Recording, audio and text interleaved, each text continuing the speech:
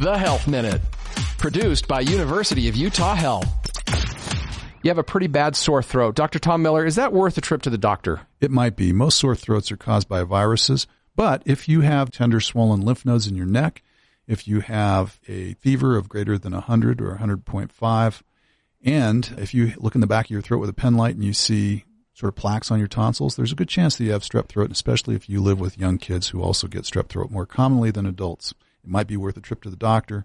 He'll evaluate those same things. If you have all three of them, he's likely to give you an antibiotic. If you have one or two of them, he'll do what's called a rapid strep test, and that will tell him if you have strep throat, and if you do, you'll have an antibiotic, and that will reduce the symptom duration by 1 or 2 days, and you'll feel better and get back to work. So strep throat, pretty much the only sore throat that you're going to get an antibiotic for? There are others, but more rarely. To find out more about this and other health and wellness topics, visit thescoperadio.com.